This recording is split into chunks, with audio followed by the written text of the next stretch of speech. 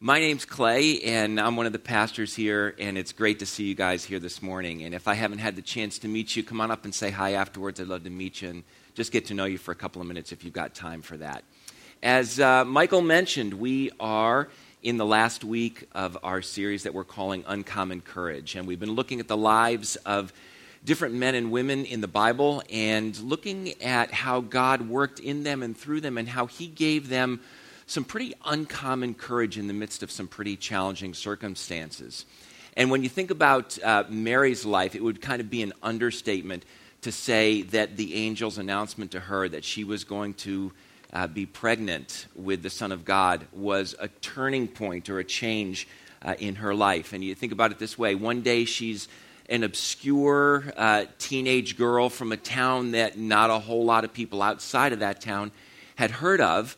And she's engaged to be married, she's planning her wedding, and the next day she's pregnant with the Son of God. And the changes, the challenges, the turning point that was occurring in her life. And when you think about people who needed uncommon courage, Mary was clearly one of those people. And as I was thinking about Mary's situation, I started looking back on my own life and looking at the turning points that had occurred in my life over the years, and some of those were planned, some of those were expected, others of those were completely unplanned, completely unexpected. But whether they were planned or unplanned, they required courage. I needed courage to deal with those situations. So, for example, the decision to get married was not unexpected. Obviously, that was something that I had planned to do and that Ann and I had talked about. And marrying Ann was one of the greatest decisions in my life, an extraordinarily positive, really good turning point in my life.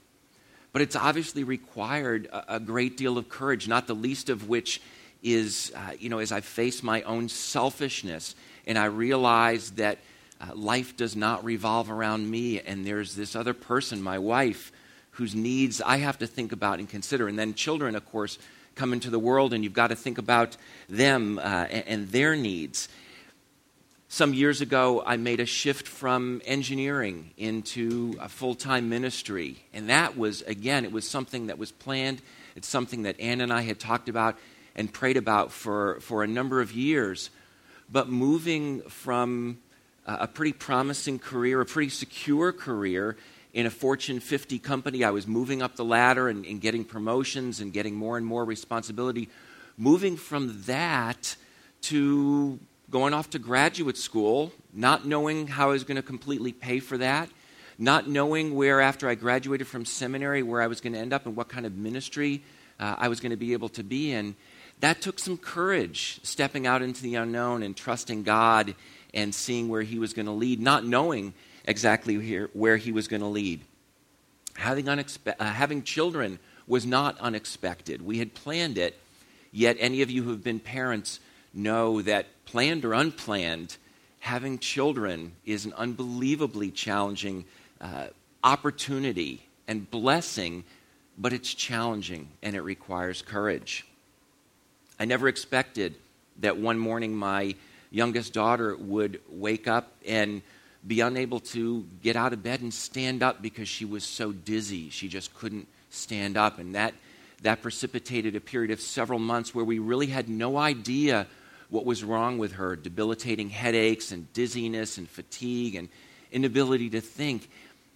And for me, as her father, just the helplessness of watching her suffer through this undiagnosed disease, just the courage, the faith that it required to continue on, realizing that from a human perspective, other than pray for her, take her to doctors who didn't seem to know what was really happening, there wasn't anything that I could do for her. But the courage that it required for me as her father paled in comparison to the courage that it required for her to go through this period of time not knowing what was going on, and then after being diagnosed with Lyme disease, to endure a period of about 9 months of dozens of supplements, antibiotics, all sorts of different things to help her to make it through this, and the courage that it required for her to go through this. I never expected to wake up one morning a couple of years ago and realize that I had just hit the proverbial wall. I was burned out. I could barely get out of bed. And the courage that it took really to wake up in the morning and realize that I had to get out of bed and I had to do what I needed to do to care for my family, to do my job, and those sorts of things. If you've never experienced a period of burnout or deep depression, sometimes just getting out of bed requires unbelievable courage. And for me, that was one of the most challenging times in my life and one of the times that required some of the greatest courage and faith in God. It was one of the biggest challenges that I had ever had to face. And we all have those turning points in our lives.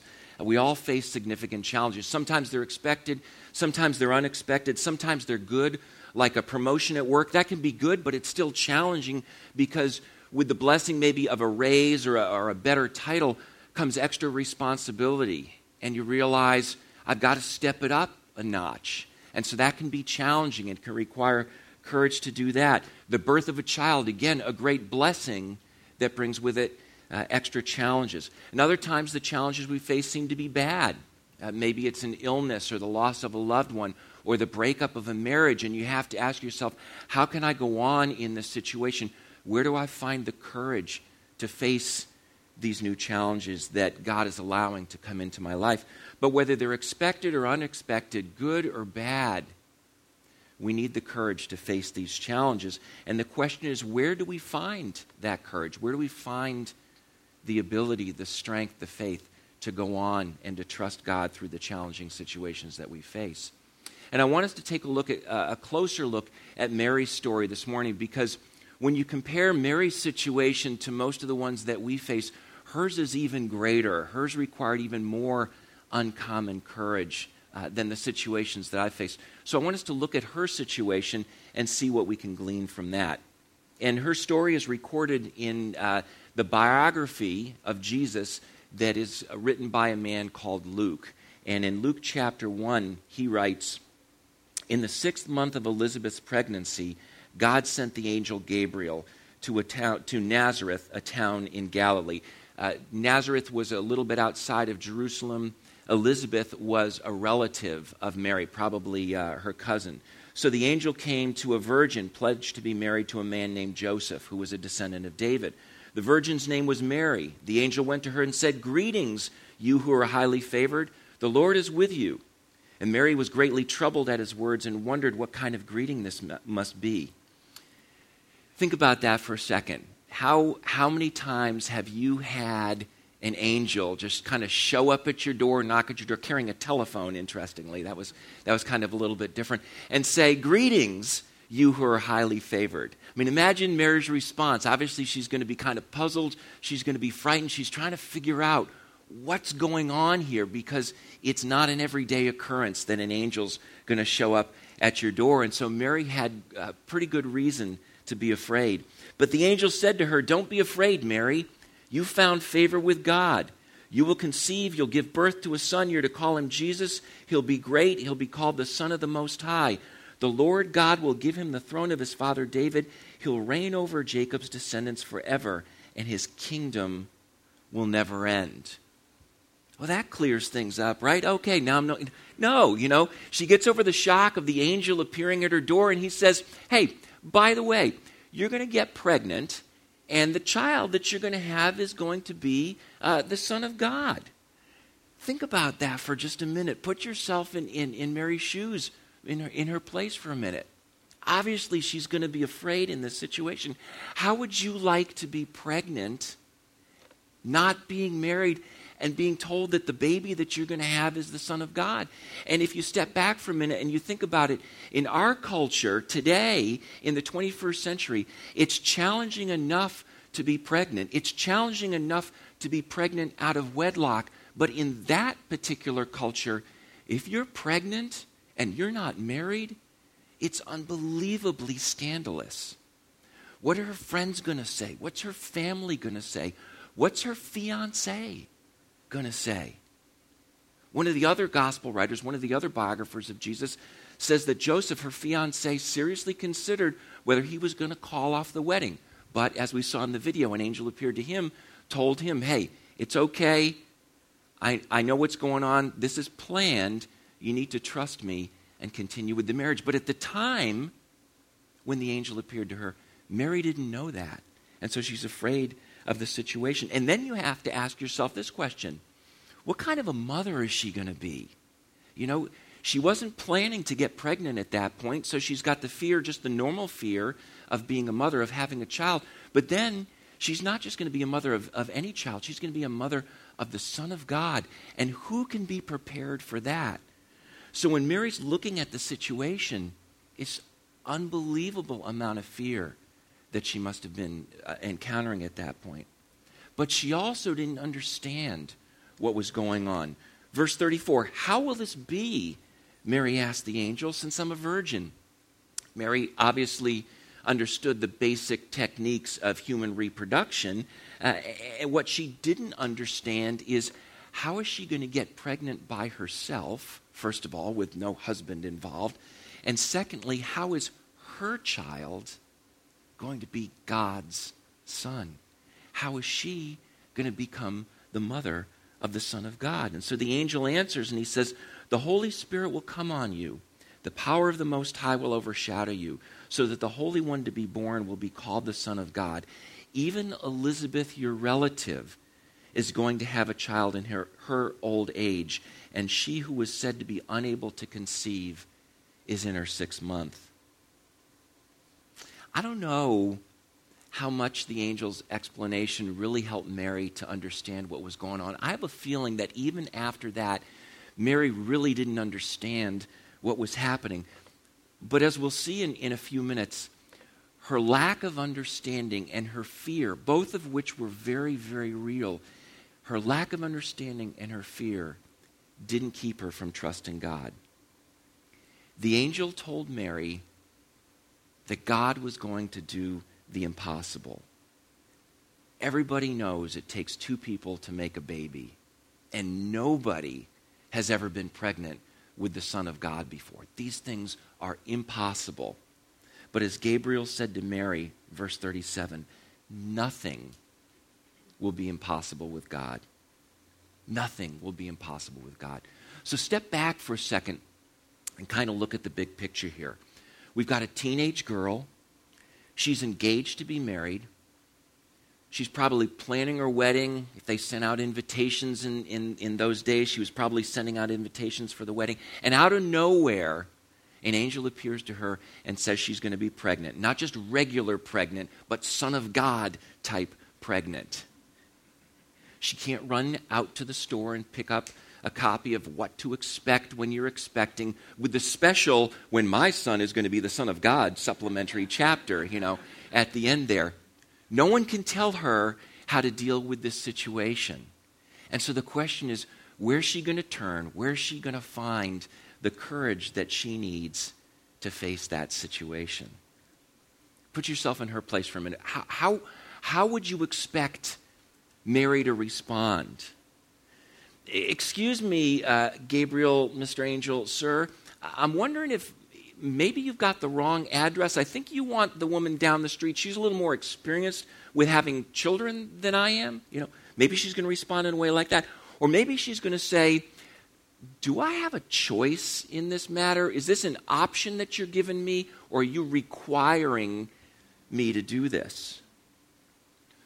Maybe on the more positive side, she's going to say something like, no problem, I got this. I can handle this one. Thanks a bunch, Gabe. You can go your way, and we'll take care of it from here, Maybe she'd have that kind of response. That's kind of a common courage response. It's also a pretty stupid response, because when you think about it, there is no way she could handle that situation. Yet sometimes when we're faced with these impossible situations, we say, no problem, I got this one. We don't realize our inability. We don't look to God for the strength and for the power and the courage to deal with these things. Mary could have said any one of those or a number of other things, but she didn't. Instead, look at what she says here in verse 38. Behold, I am the servant of the Lord. Let it be to me according to your word. Okay, I trust you. Let it be to me as you have said. And I chose that particular translation, let it be to me according to your word. It's a very awkward translation, but I chose it intentionally because what it's showing is she's saying, okay, I trust you. You've got this. She says, I'm your servant. She recognizes her humility, her smallness in the face of this unbelievably challenging situation. And she says, okay, you do it your way. God, I trust you. I don't know what I'm doing, but I know that you do, so I'm going to follow you. Mary's God was big. Mary herself was small. And that was the key. That was the source of her uncommon courage. Big God plus small me equals uncommon courage. Mary's God is big. Mary recognizes her smallness and her inadequacy. And when she does, and when she looks to that big God, the one who's able to do what she is unable to do, that's where she finds the source of her courage. And right after this, she went to visit her cousin Elizabeth, the one who had become, in a sense, miraculously pregnant in her old age, well beyond the age of childbearing. Maybe Mary went to visit her cousin Elizabeth because she wanted to get away from all the people around her. Maybe she went to her cousin Elizabeth because she knew that of anybody, perhaps Elizabeth had a little bit of an understanding of what Mary was going through. And when she arrived, Elizabeth, she's pregnant. Elizabeth at this point is pregnant with John the Baptist, the guy who's actually going to be one who's going to announce the coming of the Messiah. And so John the Baptist, interestingly, was a cousin of Jesus from that perspective. And so Elizabeth is pregnant with John the Baptist. And when Mary, who's now pregnant with Jesus, comes into Elizabeth's house, John the Baptist leaps in Elizabeth's womb, and Elizabeth confers a blessing on Mary and tells her what an amazing blessing it is that the mother of the Messiah has come into her household. And Mary responds with a hymn or a song or a poem that we know today as the Magnificat. And that word Magnificat is the first word in the Latin translation of this hymn or this poem or this song that Mary responded with. And people like Vivaldi and Bach have set this to music. And so if you come from a more liturgical church background, perhaps you've heard the Magnificat sung. And so there's some beautiful renditions of it. And so as we read through it, what I want you to do is look for Mary's humility. Look for where she sees herself as small. And then look for where she sees the greatness of God, where she sees him as big and as good and as merciful and as caring for her. God's big and Mary's small, and she sings about it in the Magnificat. Verse 46 of Luke chapter 1.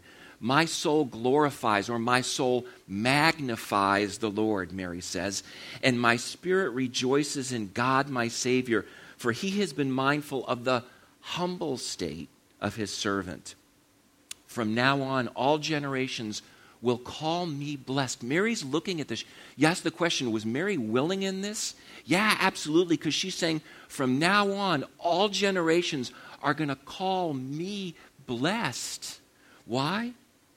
Because the Mighty One has done great things for me. Holy is his name. Here we are, 2,000 years later, talking about Mary and the blessing that God conferred on her and the courage that he gave her because she saw herself as small and she saw him as big. She continues, she says, his mercy extends to those who fear him. And a few weeks ago, we talked about the fear of God as one of the keys to uncommon courage. His mercy extends to those who fear him from generation to generation. He's performed mighty deeds with his arm. He's scattered those who are proud in their inmost thoughts. He's brought down rulers from their thrones, but he's lifted up the humble. He's scattered the proud, but he's lifted up the humble. He's filled the hungry with good things, but he sent the rich away empty. He's helped his servant Israel, remembering to be merciful to Abraham and his descendants forever, just as he promised our ancestors. Mary is saying that God is big, I'm small, and this is who God is. He's a great, loving, powerful, merciful, kind God who pours out his blessings on those who are humble before him, those who recognize their own smallness, their own need, and his greatness and his power and his goodness and his awesomeness. Mary's God was big and she was small, and that's why she had uncommon courage. Big God plus small me equals uncommon courage. And when I look back on the various challenges of my life, I can see that when I didn't get that, when I tried to be big, and when I saw God as small, or at least didn't see him as big, that's when I didn't do so well. That's why, as I look back on it, that's why I burned out, at least in part, because I was trying to do what only God could do. I was trying to live in my own strength rather than looking to him, rather than trusting him, rather than seeing him as big. I saw myself as big, or at least bigger than I really was.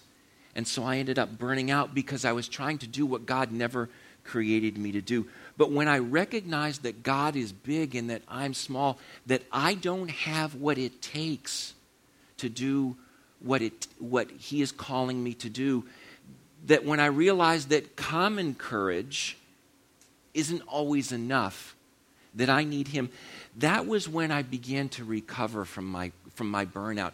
Seeing God as big and myself as small, that was a key to recovering from my burnout. When we look at situations and we see ourselves as big, then we don't see our need to trust in God. And so we don't trust in him. Why? Because we can handle this. We got it. I got it, God. It's okay. I'll let you know when I need you. But for now, why don't you just wait and I'll take care of this situation. Sounds kind of stupid when I stand up here and say that, but I do it again and again and again in my own life. And if you guys are like me, and I expect that you are, we all do that. Or when I don't think that God can handle a situation, or when I don't think that I'm going to like the way that he's going to handle a situation, or when I don't think that he has my best interest at heart, then I'm not going to trust him either. Then I'm going to push him to the sideline. Then I'm going to see him as small, and I'm not going to trust him. Again, I'm going to look to myself rather than to him. But when I realize that God never created me to act independently of him, when I realize that I was created to be dependent on the God of the universe, then I'm going to see him as big. I'm going to see myself as small. I'm going to turn to him and I'm going to say, okay, God, I can't handle this on my own. I need you. I trust you. And that's when I'm going to find that uncommon courage that I need to face the challenges of my life. Not because it's inherent in me, but because it's inherent in him. And I'm looking to the one whom I know can meet my needs in whatever situation life throws at me. Big God plus small me equals uncommon courage. Let me ask you a few questions here. I want to ask a few questions that I need to ask myself really on a regular basis to help us to kind of apply these things to our life. First question, what turning points or challenges are you facing in your life? Maybe it's a career change. Maybe it's the loss of a job. Maybe it's getting married. Maybe it's having children. Maybe it's a move to a new place, new house, new city, new part of the country, new part of the world. What turning points or challenges are you facing in your life? Secondly, how well do you really think you can handle those turning points or those challenges? Be honest. You don't have to tell me. You don't have to tell anybody else. Just be honest between yourself and God. God, I got this. I don't need you. I'm okay on this one. You can stay on the sidelines. Or, no, I'm not so sure that I can handle this one completely on my own. I would really appreciate you being involved in this situation. Another way of looking at it. Where do you think you need courage? What situations are you facing in which you think you need courage? Where do you think you don't need courage because it's a pretty mundane, pretty regular situation? And the question I want to ask you there is, really? You really don't need courage in this situation? You really think you can handle this entirely on your own and you don't need help with that? The big ones, absolutely. Those huge turning points in your life, absolutely. But what about the small ones? Just ask yourself that question again, just between you and God. Because when we see ourselves as big and when we see God as small, we're in a pretty precarious situation because that's not how God designed us to be. He designed us to be dependent on Him and not to live independently of Him. And I know from my own experience, when I get that backwards, when I'm big and when God is small, that's when I get in trouble. So if you see yourself as big, let me just challenge you, let me just encourage you to pray this prayer. Ask God, say, Lord, show me how big or actually how small I really am. Help me to see the size that I really am. That prayer takes some courage because you realize God might show you your smallness and He might show you your needs. So let me encourage and challenge you to do that.